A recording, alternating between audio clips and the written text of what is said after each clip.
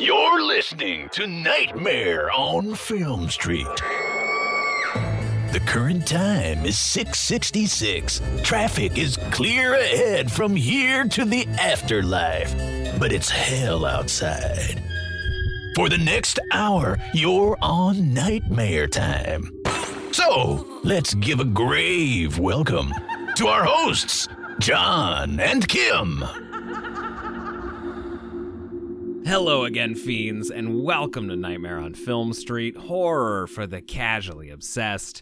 I'm John. I'm Kim. And we're here today to close out our Mel Brooks double feature of modern monster movies. We've been talking about the Universal Classic Monsters over on Patreon.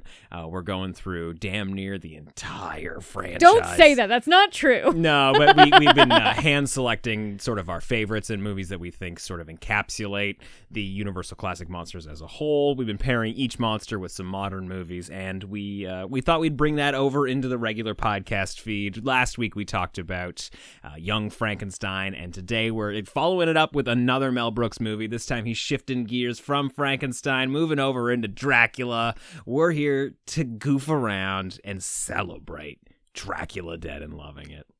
This was a first-time watch for me. I did not see this growing up. There are definitely clips I saw. I saw Leslie Nielsen as a bat. I saw him as Dracula with the big bouffant hair. Taking the bouffant hair off like a hat. Fucking loved it. Yeah. But I was very surprised in watching this how it's not just a goofball comedy. It's a full movie. Yeah, it's a straight Dracula. Like, you could present this to someone as here's a interpretation of Bram Stoker's Dracula. Yeah, this is if I was a teacher and I was teaching, Dracula, and we were going to do, a video day on Friday. This is the Dracula I would show. I think you'd have to have a very cool school to allow you to show this movie. If it was a high school, there's just some bosoms. So for anybody who hasn't seen Dracula Dead and Loving It, a few good things about it, reasons why we think you should check it out. Like, obviously, it's a Dracula movie. It's a fucking horror comedy. You're gonna love it. But here are just some of the highlights, all right? Number one, Dracula slips on some bat poop and falls down a flight of stairs. It's, I normally don't laugh at such stupid jokes, but it was the falling down the stairs that got me. Like, it... Oh, if he just slipped on bat poop, you'd be like, okay, fine. Well, yeah. and also Dracula's such this, like, debonair, suave dude. Exactly! And that staircase in Dracula, which they replicated, is iconic. Yeah. It is such a tall staircase, and just to see Dracula fully lose his composure and fall down those stairs in particular, so funny. It's brilliant, because every time we watch the 1931 Dracula with Bela Lugosi, I'm just like, yeah, I'd fall down that staircase. There's no railing. Yeah, it's completely unsafe. Clearly, he's unhuman. Yeah. Good thing number two. What do you got there, Kim? I want to go with the dance sequences. Plural. Sequences. Yeah. Performed by Leslie Nielsen himself, I think. Definitely not wide shots with a stunt dancer at all. Several stunt dancers. Yeah, this is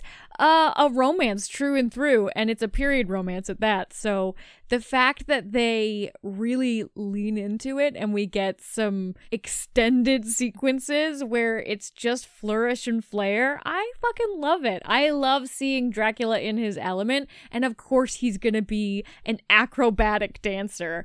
It's funny in, a classy kind of way. You're not laughing at anyone. It's just a funny scenario. Yeah, no, it's a hilarious movie across the board. That dance sequence especially is hilarious. And if I could bring up another dumb, funny joke bit in the movie that I think is perfectly built for horror fans, it has one of the funniest and bloodiest vampire deaths in all of horror cinema. I'm just going to say it right now.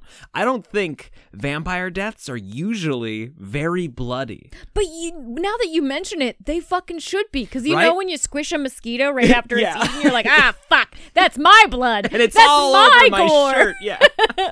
Yeah, but you stake a vampire in a vampire movie, and it's just like, ugh, I'm all dust inside. This is a full They geyser. are all dust inside. Yeah. Yeah, they wouldn't be dust. I mean, you can make the I mean, they argument might be dust. that's why they need the blood, because they're all dust inside. Yeah. Those, and again, like Young Frankenstein, like so many movies we talk about demons. That's just 3 of 1,000 good things about this movie. It's a laugh out loud riot from start to finish. And if, like Kim, you have not yet seen this, and you're a big Dracula vampire person, it is really, really made for you. If you want a good laugh this weekend, you gotta check out Dracula Dead and Loving It.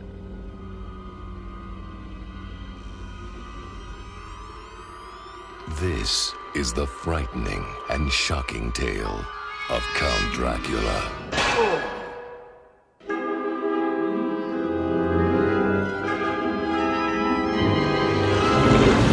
Vampires do exist. This one we face is unlike any other.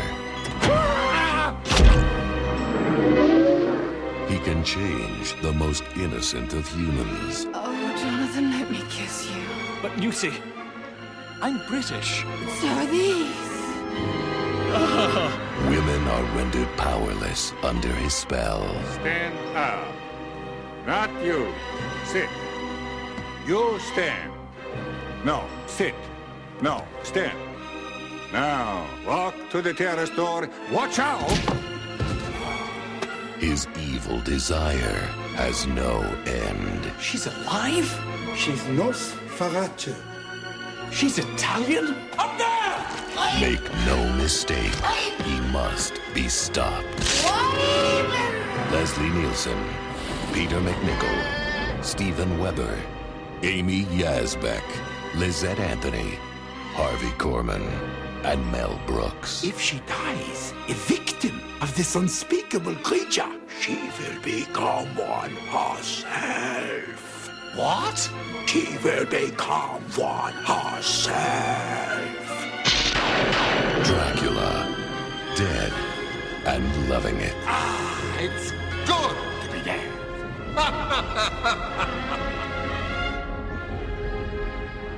Dracula, Dead and Loving It, from 1995, is currently sitting at a 5.8 out of 10 on IMDb and 11% on Rotten Tomatoes. Yeah. Oh boy, if there's one genre that gets hit harder than horror, especially by critics, it's comedy. Holy fuck. And a 2.7 Parody, out of 5 especially. on Letterboxd. I mean, at the time, this movie, not a big success. Cost $30 million, Which made is 10.7. insane. Like, just looking at these stats, is it because it came out in 1995, because it's so fresh off the heels of Dracula? Is everybody just sick of Dracula? That seems like the perfect time to do it. I mean, the one-to-one comparison for that would be Scream and Scary Movie. That's what I was thinking, because Scary Movie, the Scary Movies were coming out as the Scream movies were still coming out. Yeah, like there were a few years between no, I don't even know. Like they were like right on the heels of each other. Similar to this. I think it came out at the absolute right time, because if you're not like a big person who's familiar with Dracula, if you're not a horror person, I think everybody saw Bram Stoker's Dracula in 92. I think it must have been a marketing issue, because as much as this is a comedy, I would say it is 60% a Dracula movie, 40% a comedy.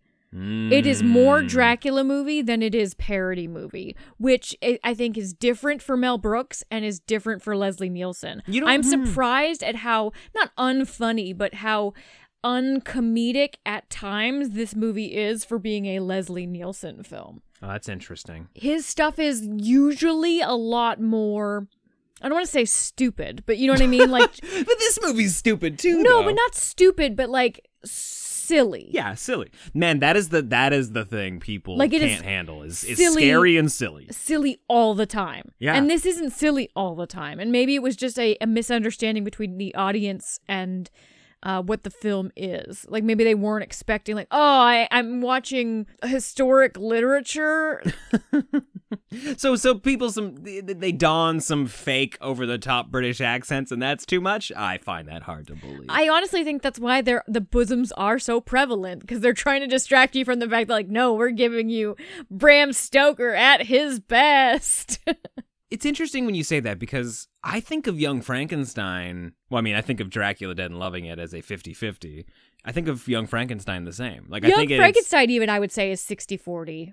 like 60% Frankenstein, 40% comedy. And as a person who has got a horror podcast, I'm for it. Like, I've got zero complaints about No, that. obviously, yeah, I'm just like, woo, Dracula, give me more. Yeah. But for an audience that is like, I'm not huge into Dracula, but I know the story enough that I'll be able to laugh at this. And then they were like, oh, There are some there's deep cuts. so much Dracula in this. There's some deep cut Dracula jokes, but nothing that I don't think anybody who watched the Academy Award nominated Dracula movie from a few years ago wouldn't understand. And especially at a time where people are really refreshed, like you would capitalize on people who aren't necessarily huge horror fans that saw Dracula because it's a Francis Ford Coppola movie and are still aware of the story. Like it's still fresh in their minds. They haven't completely forgotten it.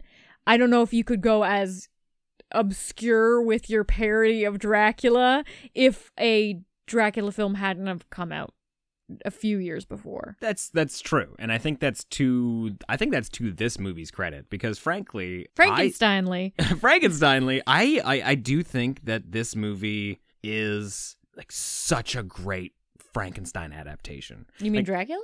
I think this movie is such a great Dracula adaptation. Yeah. Like you said that you would present this to a high school. I think this is the right entry point if you're trying to show somebody Dracula, because Bram Stoker's Dracula, the 92 Dracula, might be a little stuffy, might be like, oh, there's too many frills on these collared shirts and stuff. Don't you insult those frills. You like them, but like your average 17-year-old's not gonna. What are you talking about? That's when we're at our most goth. Okay, well, all I'm saying is the Elizabethan stuff might be too much for some people, and at least this one, it takes the piss out of it, you know? Like, it laughs at the hysterical nature of it, the repressed sexuality, the pageantry, I don't know, just like all the annoying stuff of that time period. So, as you start to roll your eyes at the original Dracula, at least the movie's also doing the same thing. Like, I know, right? This is fucking stupid, these people over here. And I might be a little biased because I definitely grew up with this movie. I watched this movie when it came out on video.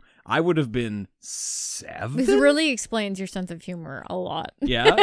I mean, yeah. Like, I loved Leslie Nielsen growing up. I don't know if this was the first one that I watched, but yeah, like, Airplane's funny, the Naked Gun movies. Well, I was going to say, so I haven't seen any of those, but I love Leslie Nielsen too. He was my Mr. Magoo. I was a Mr. Magoo fan. Wow, that's I bet the ratings on that movie are also in the toilet. I don't think people liked the Mr. Magoo movie. Magoo. Okay, well, whether or not I've just imprinted on this movie because it came along at the time where I was sort of like delving into monsters and stuff, I think it's written by people who completely understand the Dracula story and the legacy of Dracula. Obviously, it's directed by a guy who loves monster movies. Like, outside of directing Young Frankenstein, he's also the producer of The Fly and The Elephant Man, you know?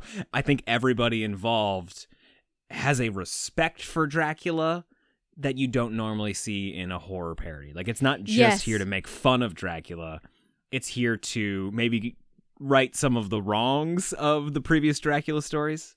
Which is so cool. I mean, you're right in that you don't normally get that, but you can actually see the level of care to the decadence of Dracula.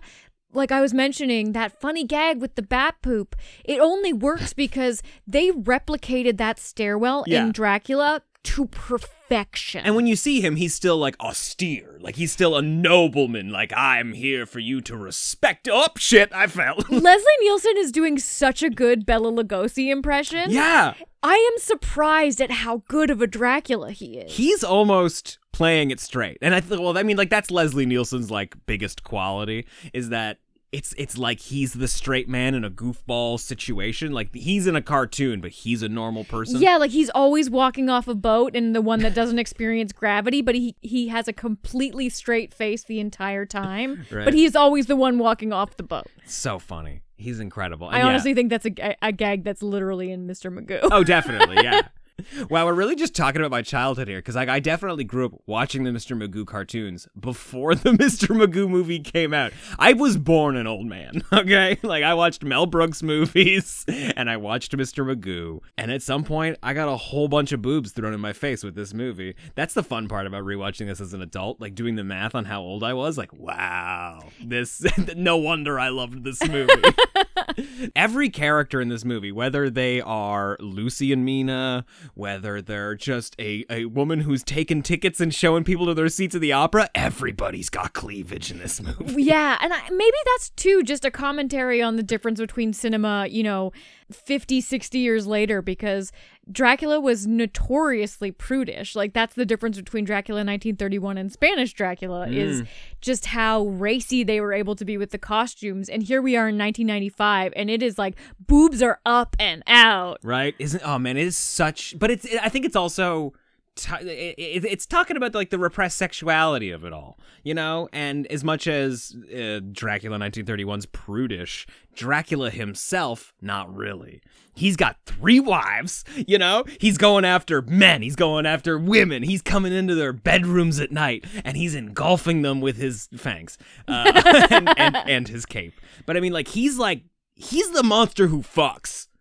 Dracula of all the monsters fucking fucks. Yeah, but everybody around him is like, oh, what about this? We can't be in her bedroom chambers after dark. And there's a very coquettish way of being a victim of Dracula, is you're always seduced and you're always like put under a trance, and oh, yeah. There's a very, I didn't want it. Yes, exactly. There's a very like, Mina, come to your window and open your door, and there's a way of getting around the seduction, and that like, oh, it wasn't me, it was totally Dracula. I think that's also why you have to allow them into the house usually, right? Like, it's you invited them in. Yeah, you were which asking for it. Look at Dracula getting consent. Like, yeah, right. He seduces, but you do have to invite him in. even in a movie where you've got a vampire like Colin Farrell's Jerry Dandridge, who is just a frat bro, still kind of getting consent. Kinda.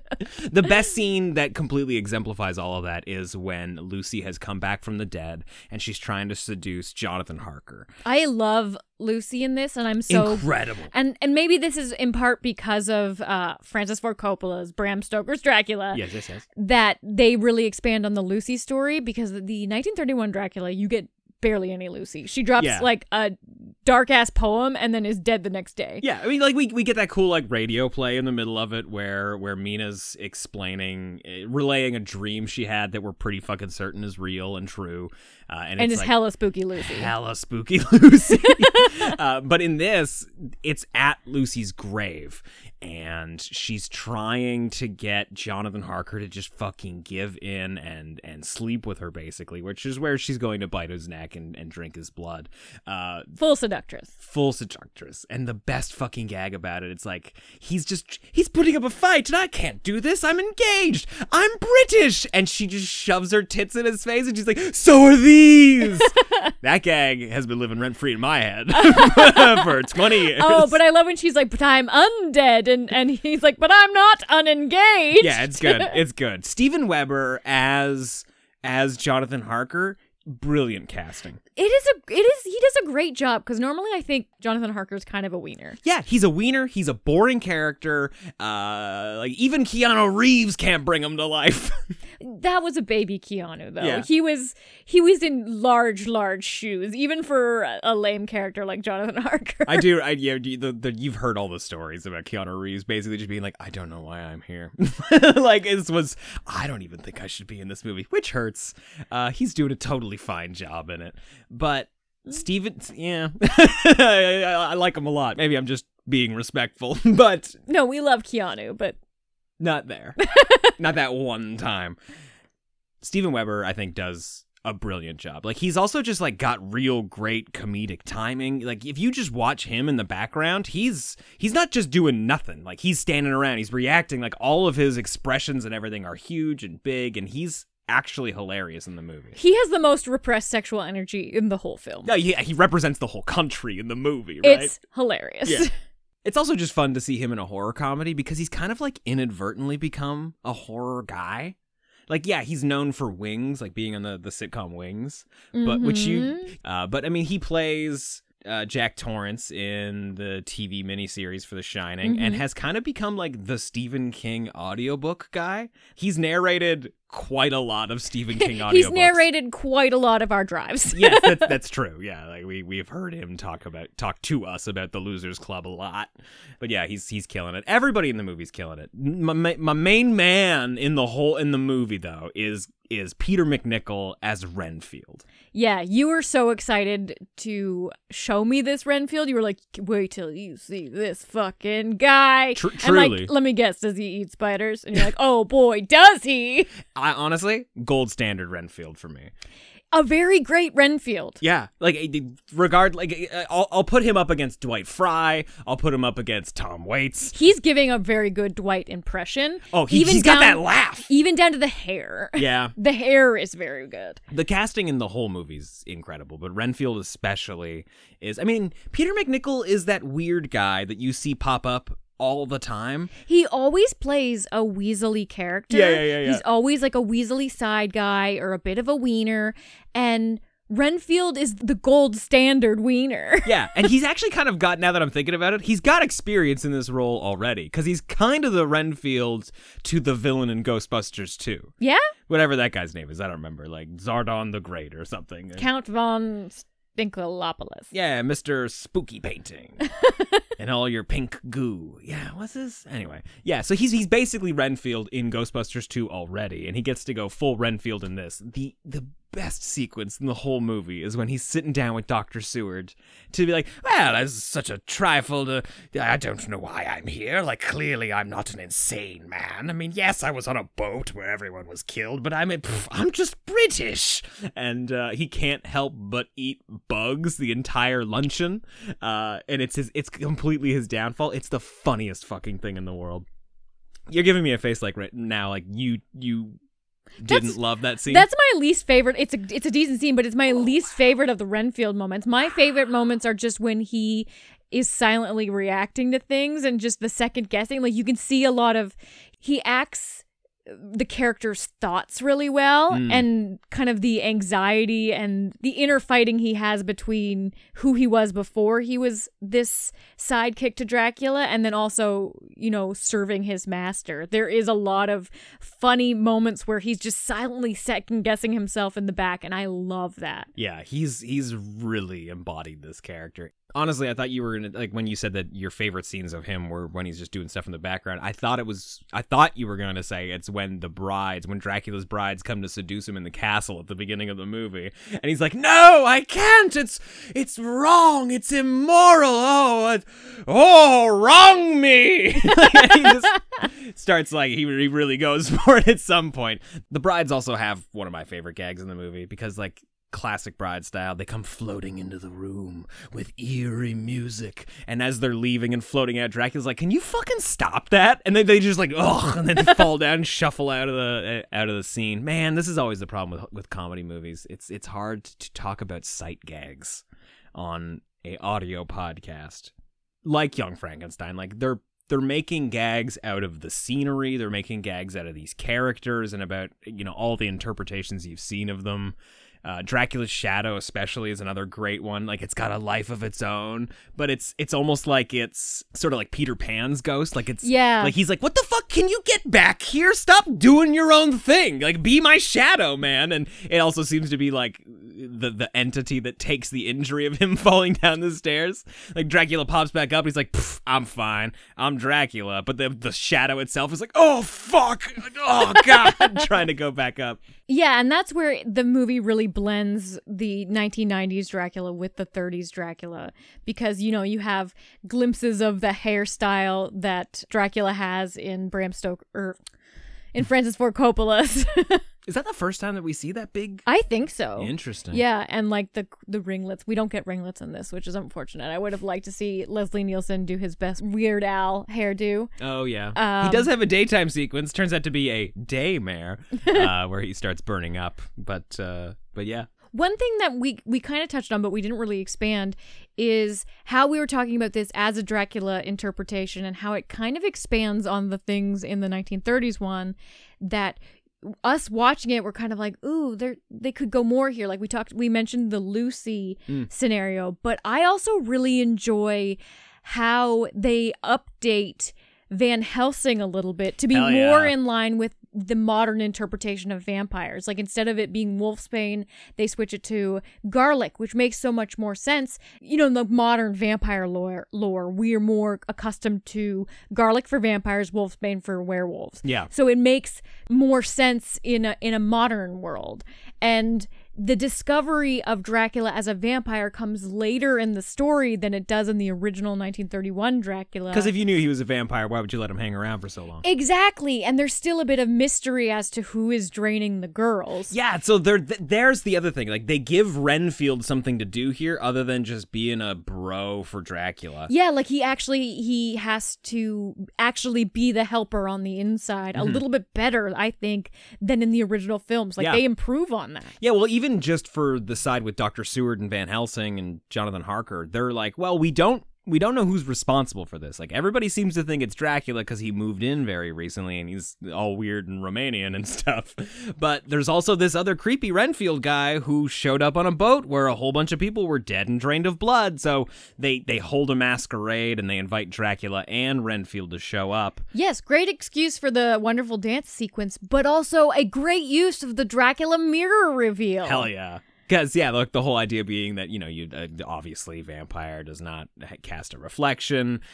So while everybody's dancing, they just, like, pull down a curtain that's been hiding a full-length mirror this whole time, and they use that to sort of figure out who's not casting a reflection. Yeah, and Mina, who's his dancing partner, is flying around in the mirror like a paper airplane because you can't see Dracula. And it's a terrific Dracula gag, but it's also like hilarious. Yeah, because I just love the idea that like everybody in the room, this entire party is like, wait a minute, that fucking guy isn't casting a shadow in the goddamn mirror. But he doesn't notice the mirror. Like, neither does Mina, by the way. I know, they're like, we're blowing them away. Yeah, they're fucking loving this. Let's give them a show. Man, so funny. We haven't even talked about Mel Brooks as Van Helsing. What are your thoughts on Mel Brooks as Van Helsing? He's a lot less annoying than Van Helsing usually is, which is so surprising because he's like cut intermittently with a lot of stupid Mel Brooks humor.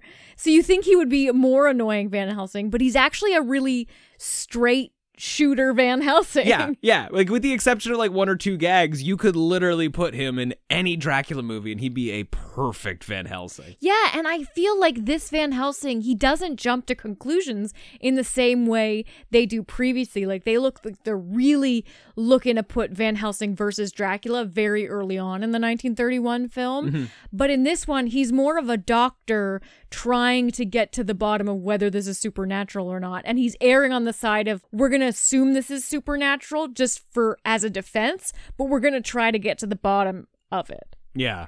I guess in the 1931 Dracula, it's supposed to be like, well, both these guys are European, so clearly they know each other. Like, that's the idea. It's like Van Helsing is just sort of a undetermined Eastern European accent, and Dracula's like, oh, well, I know about you, and I guess Van Helsing's like, well, I know about you also. Like, their reputations precede them. I mean, they do have the swear off in this, which is pretty hilarious. Yeah, they're constantly trying to. It's like a movie's long fight where they're trying to get the last word, and they're fighting in Transylvanian, right? Or Romanian. Yeah, which is funny because their relationship is really weird and petty in that sense that like it's a long-standing battle, but you're like, you guys just met and just accused each other of being your nemesis. Yeah. Oh, which is, it just kind of like pokes fun at all the Dracula movies you've seen and about how absurd it is sometimes when they come to those conclusions. That's the same scene where Van Helsing is talking about how, a Dracula character is relentless. He'll stop at nothing to get you. Even if it was an argument, he has to have the last word. Wait a minute. Have the last word. And like, that's what leads him to think that Dracula is the vampire. Hilarious. Because like, he's also the same way. Yeah, but it's got about just as much science behind it as almost any other Van Helsing moment in any Dracula movie, right? In terms of sequences, I do want to mention, just for no reason in particular, maybe I'm just gonna say this is my favorite moment of the film, is the finale. And again, an improvement on the original film, because Dracula just like, he's like, the sun is coming up, fuck. And he goes back to his abbey or whatever. Yeah. And In this one, he's smart. He's smart enough to realize that when he takes Mina, they're going to try to follow him. Yeah. And so he creates a detour in moving his coffin because he has to sleep in his special dirt. Yeah. Which is such a great Dracula tidbit. I Love it. love that lore. That's brilliant. maybe my favorite thing is that Dracula has to sleep in his home dirt. It seems like a loophole in the contract, though, that he can bring the dirt. He never does an away game. He's always a home boy. He's always got the home field advantage. True.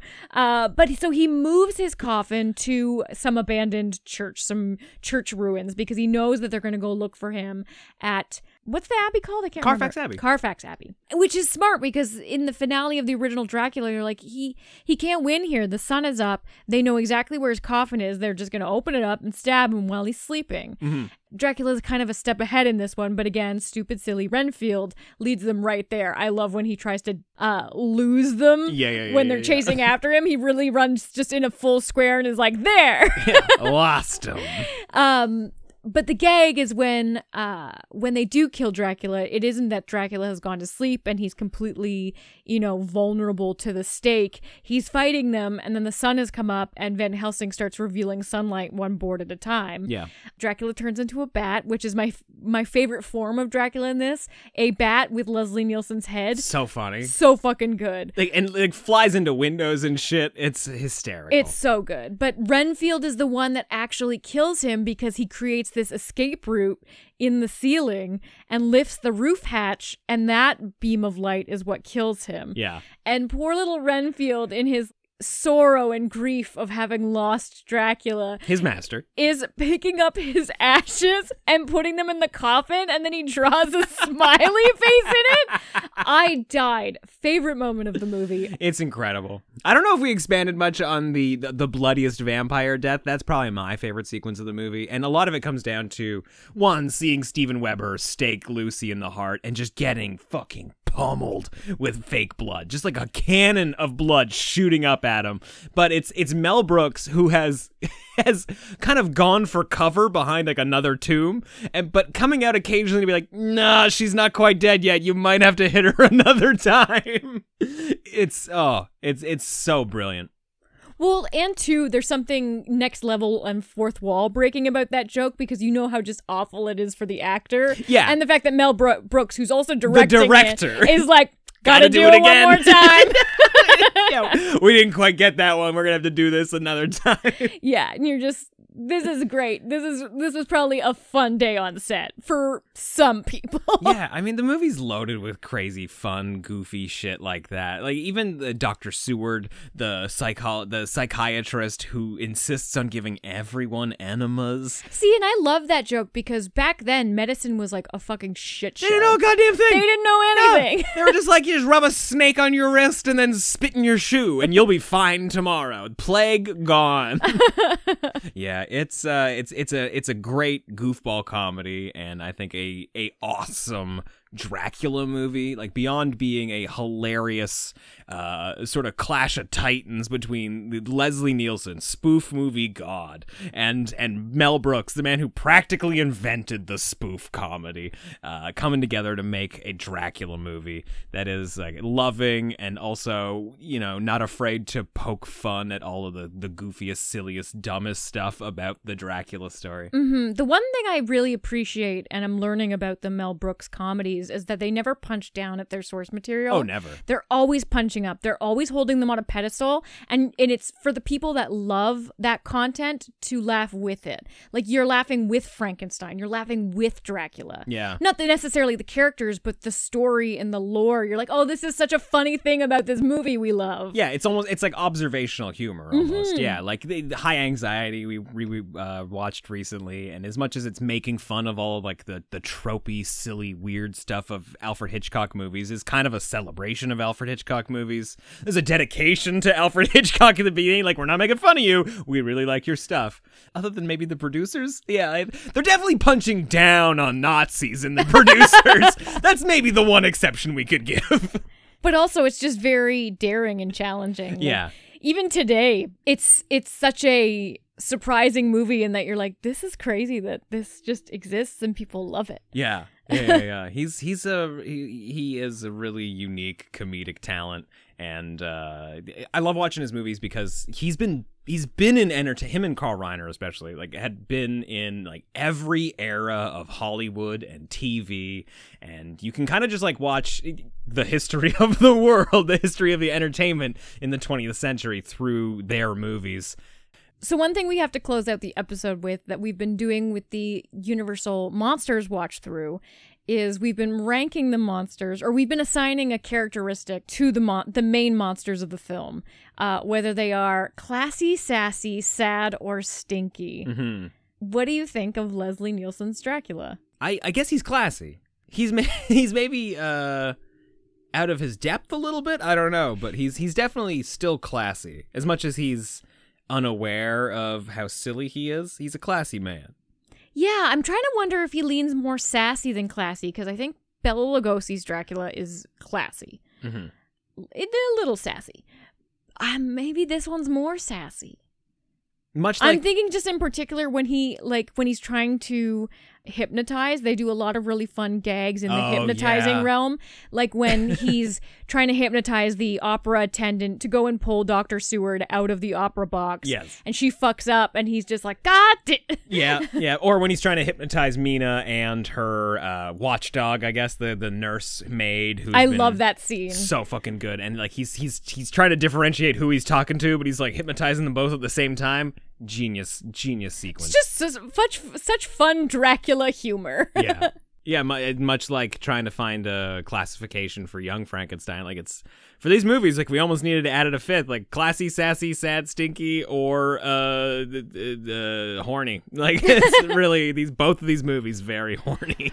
And in this one, too, I will say the female characters get to be a lot sassier, and they add that seductress element that I think was missing in the prior Dracula films. Not the 1992 version. That one is very lusty and sassy. Yeah. But because of the kind of prudish nature of the time period in which they came out. Mm-hmm. I love a female vampire, so, like, whenever you can kind of take these women where they're, like, you know, in these prudish, I'm engaged to be engaged, and I'm being courted by all of these boys who, you know, can't even hold my hand.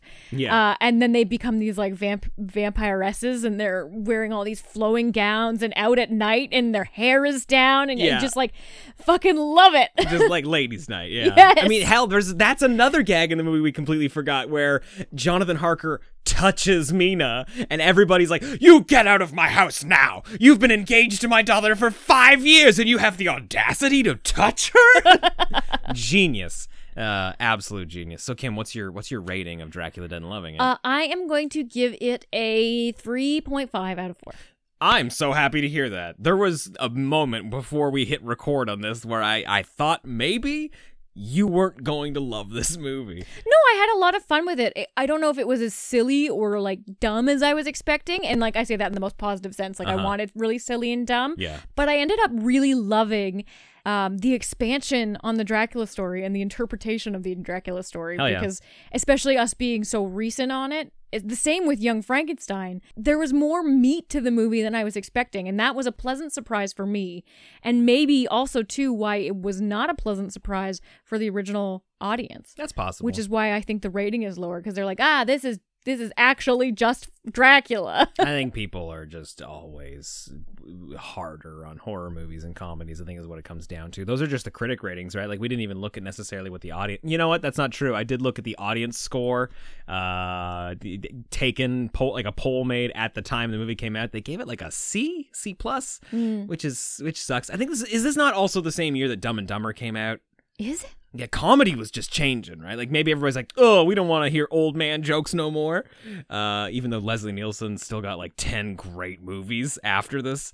But yeah, I'm like a 3.75 out of 4 in this one. I don't think it's perfect, but like I find it very hard to find things about it I don't like. It's incredible. And yeah, has probably shaped my sense of humor just as much as say, Dumb and Dumber or The Simpsons have. Came at a very formative time in my life. I'm a straight Dumb and Dumber girl. I also, I think I was telling you while we were watching it that the copy I owned, because my mom worked at the video store when I was a kid. The copy we owned was a promotional copy that was given to the video store. So like every 20 minutes there'd be a big disclaimer, like a watermark that would come by, like, this is a promotional copy of this film, and if you are watching this unauthorized, blah blah blah blah blah blah. I love those kind of core memories because I bet as we were watching it, you were like, I think it popped up in this moment. Oh and yeah, no, I had a few moments like that. Yeah. Like this scene was definitely obstructed by that warning. Yeah, like we've all grown up with burned CDs or cassette tapes that were just like fucked like up this in one spot. One scene is working. Yeah. But either way, that's just what we thought of Dracula Dead and Loving It. We'd love to hear what you thought of this goofball comedy. Hit us up on Twitter at NOFS Podcast or in the Nightmare on Film Street Discord at nofspodcast.com/Discord. We would love to talk to you about Mel Brooks and Leslie Nielsen and Dracula and whatever the fuck else you're watching right now. If you want to support the show, head over to nofspodcast.com/Fiend Club to join our exclusive membership page on Patreon, where you can get bonus episodes like the Universal Monsters series. Hell yeah. That we have been recording. Kim's got a fucking soundboard in this podcast series that's been driving me insane. Anytime I say something she doesn't like, she just like hits me up with like a groan or crickets, or she literally closes a creaky door on me. We are living in the most gothic castle in the audio sense. Yeah.